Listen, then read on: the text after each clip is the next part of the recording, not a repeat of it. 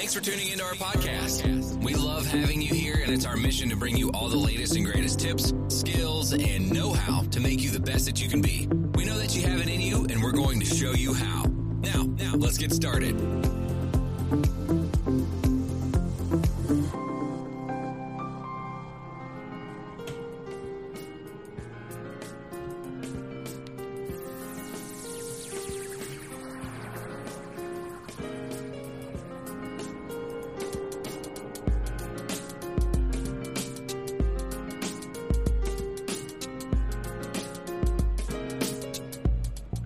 Well, hi again, everybody, and welcome back to Anti-Bullying 101. My name is Jim Burns, and these podcasts are designed to create awareness about the bullying epidemic and provide teachers, administrators, parents, and yes, even students information about the dangers of bullying and why we have to take a comprehensive approach when dealing with the problem. I am your host for the show. I am a retired high school administrator with over 40 years of experience in education. Currently, I'm a college instructor, and I've designed the Bully Proof Classroom, a graduate course that provides my students with permanent help, not temporary relief, as they battle the bullying epidemic. Today, we're going to take a look at what you would do if someone was rude, discourteous, and downright disrespectful to you in your place of work or in the faculty room.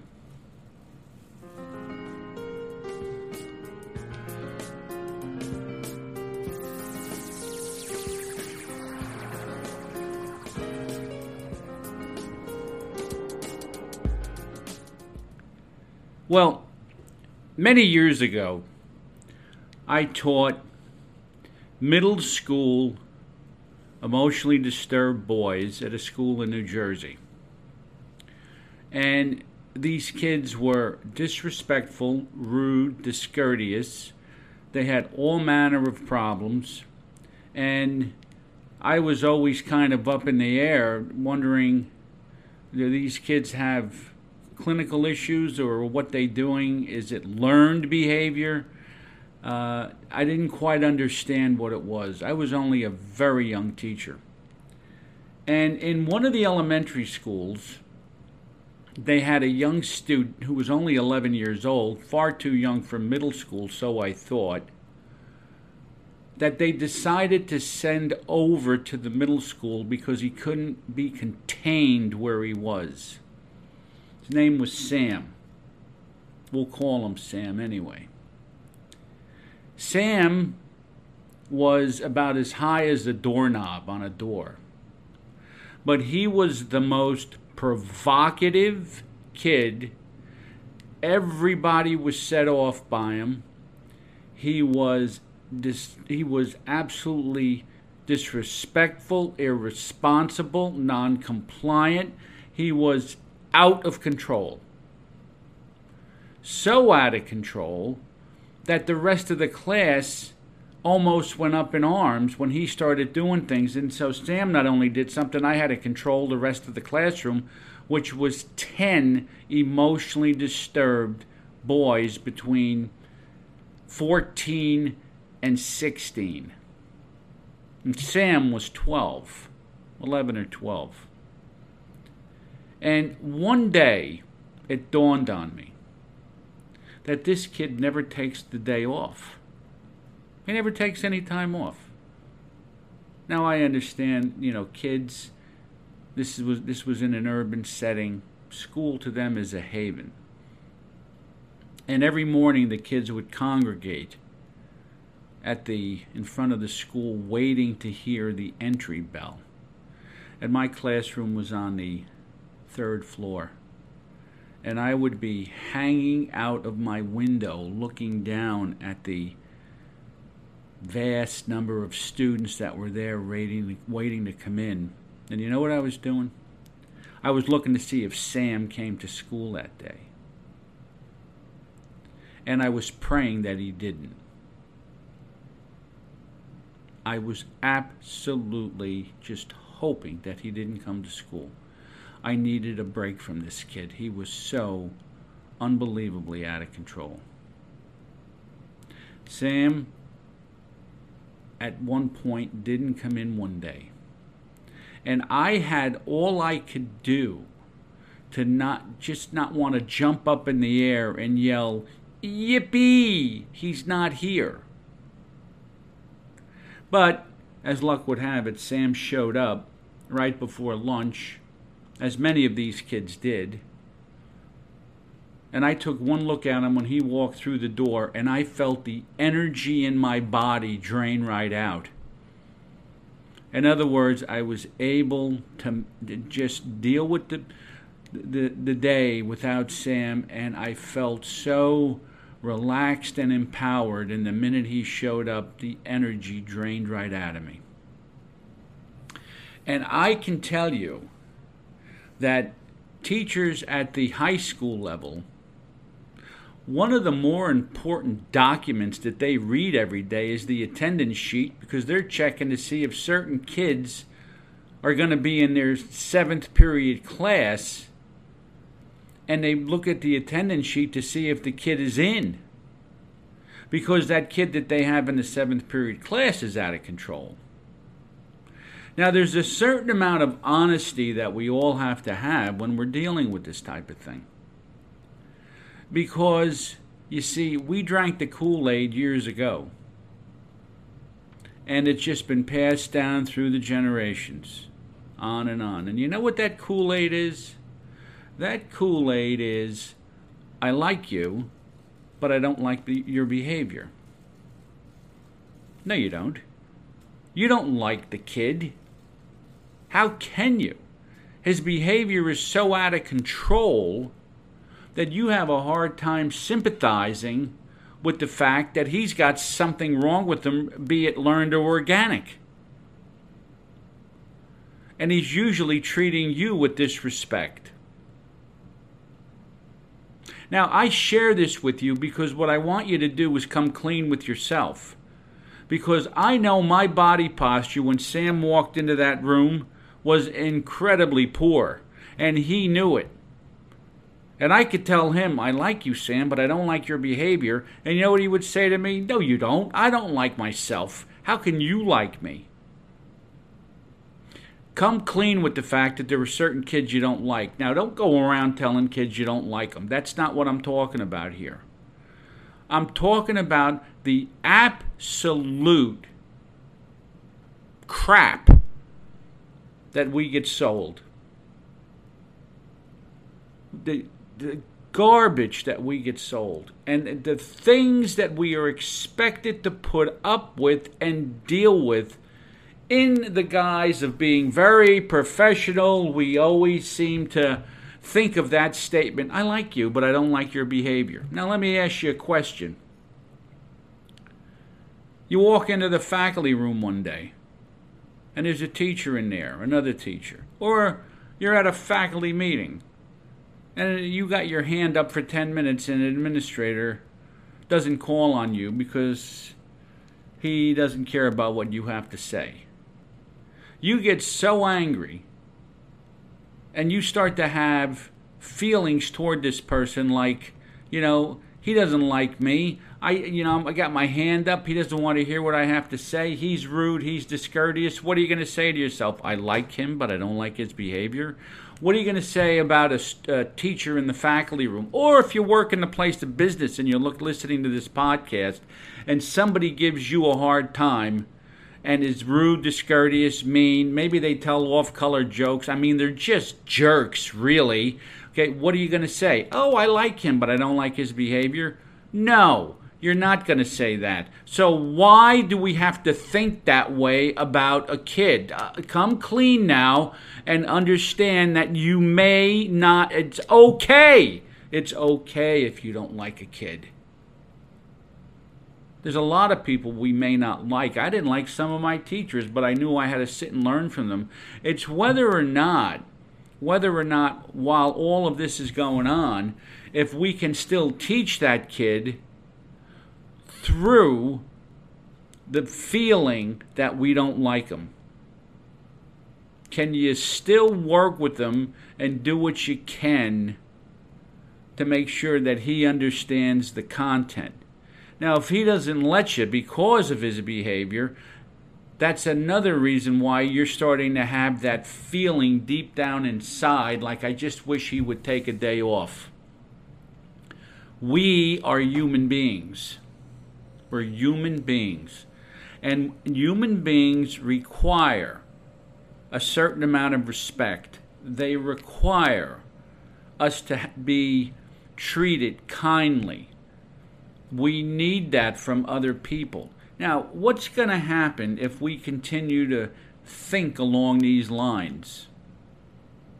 What's going to happen? You're going to have a young kid grow up.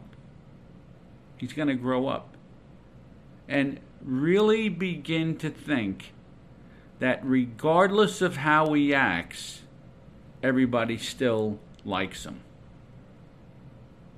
You don't think that can happen? Let me explain something to you. There's plenty of people who do not have any self-awareness at all about how they grate on people and how they aggravate people. And they think that they're just like Jack Armstrong, the all-American boy, where everybody loves him. And then when they find out that not a lot of people like him, you know what starts to happen? They start trying to figure out why. They don't even realize that they're a problem for others. And this starts to happen sometimes in high school. You think kids are, he has friends or she has friends and everyone thinks they're getting along. And kids aren't going to walk up to one another and say, I like you but don't like your... They're not going to do that. But they'll start to avoid them. They'll start to talk about them. You'll have gossiping, rumors. You'll dread them coming to a party. Like, is he coming? Oh, God, no, I can't take him. And so they'll dread, and this will go on. And you are doing a kid a grave disservice by saying that or even thinking that, because he needs to know that he owns his behavior. I mean, you got to be honest. Sometimes we just don't like the kid. But we drank the Kool-Aid that came... See, this little gem came out of the 60s and 70s when we had the self-esteem movement. And we didn't want to make anyone feel bad about themselves. Well, how does somebody change when they realize that the path they're on isn't too good? That's how they change. You see.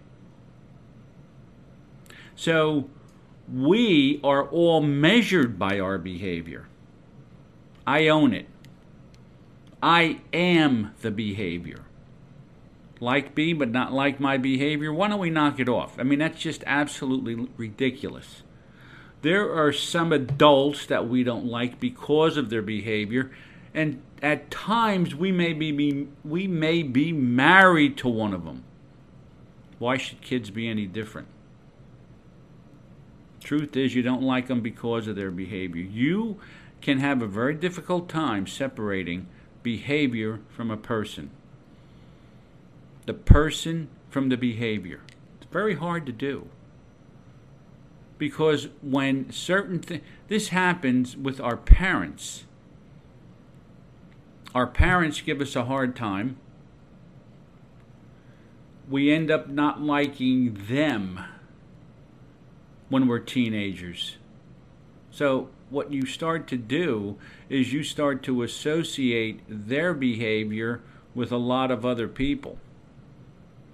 In other words, my boss is just like my dad.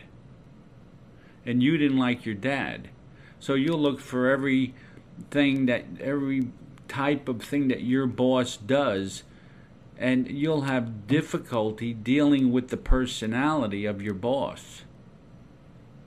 But the minute you come clean and say, I really had a hard time with my dad, and I got to figure out what I'm going to do to make sure that his personality isn't something that bothers me for the rest of my life, because I'm going to say something right here and now. Any person that you have trouble with, and I don't mean the individual, I mean their personality, which you associate with that individual. That personality will follow you your entire life until you learn how to deal with that person. So if you've got trouble with your parents or your dad or a brother or a sister when you're growing up, guess what? That personality is going to follow you your entire life. Do you think they're the only one with that personality? Sometimes certain personalities in our classroom at the high school level can intimidate us and their kids because they remind us of a personality that we have yet to figure out how to manage. If in fact you're having trouble with a personality or a kid or anybody and you don't like them, it's okay. But what you're going to have to learn how to do is deal with that personality. But don't buffalo yourself and don't drink the Kool-Aid that says, I like you, but I don't like your behavior. That to me is a cop-out. And you have to come and you have to admit to the fact that that personality has either intimidated you, frightened you, or just has made you anxious, or made you back down during power struggles because you never learned how to deal with it early in life. I like you but don't like your behavior. Let's knock it off and really take a close look at what personalities, what kids are getting in the way of us doing our job, and maybe even some adults that are intimidating us to the point where we get anxious, we get frightened, and we don't know how to confront them when we have to. Let's be real. Lay off the Kool-Aid, folks. I like you but don't like your behavior. Don't drink it. My name is Jim Burns. You've been listening to Anti-Bullying 101. Please go to my website at www.bullyproofclassroom.com. Find a whole bunch of resources there, courses, products, and so on. You'll love them. Take a look at that. Subscribe to our podcast. It's on iTunes. It's on about 8 different platforms. Subscribe to it. Enjoy them. Listen to them. They're free. They're free. And I'm sure that you'll get something out of some of them. Once again, my name is Jim Burns. Oh, by the way, forgot to tell you this. If you go to this podcast, this episode description, you're going to see a link in there that says Everybody Knows. Click on it. You'll be brought to a course that'll begin to teach you, that you can take, that will teach you how to deal with certain things that are just weakening our schools. And this is a great course because I give you the problem and the solution. So you're going to get a lot out of it, and guess what? It is worth 10 professional development hours. So take the opportunity, go there and do it. Right now in the Bullyproof Classroom store, we have everyday strategies, and we have Anti-Bullying 101 combined in a package. They sell for $9 a piece. I've combined them. Both books $15. As soon as you buy it, you download. You got 2 downloads there. Click. They're both yours. You put them right on your computer. Reference them whenever you want. Once again, my name is Jim Burns, and thanks for listening to Anti-Bullying 101.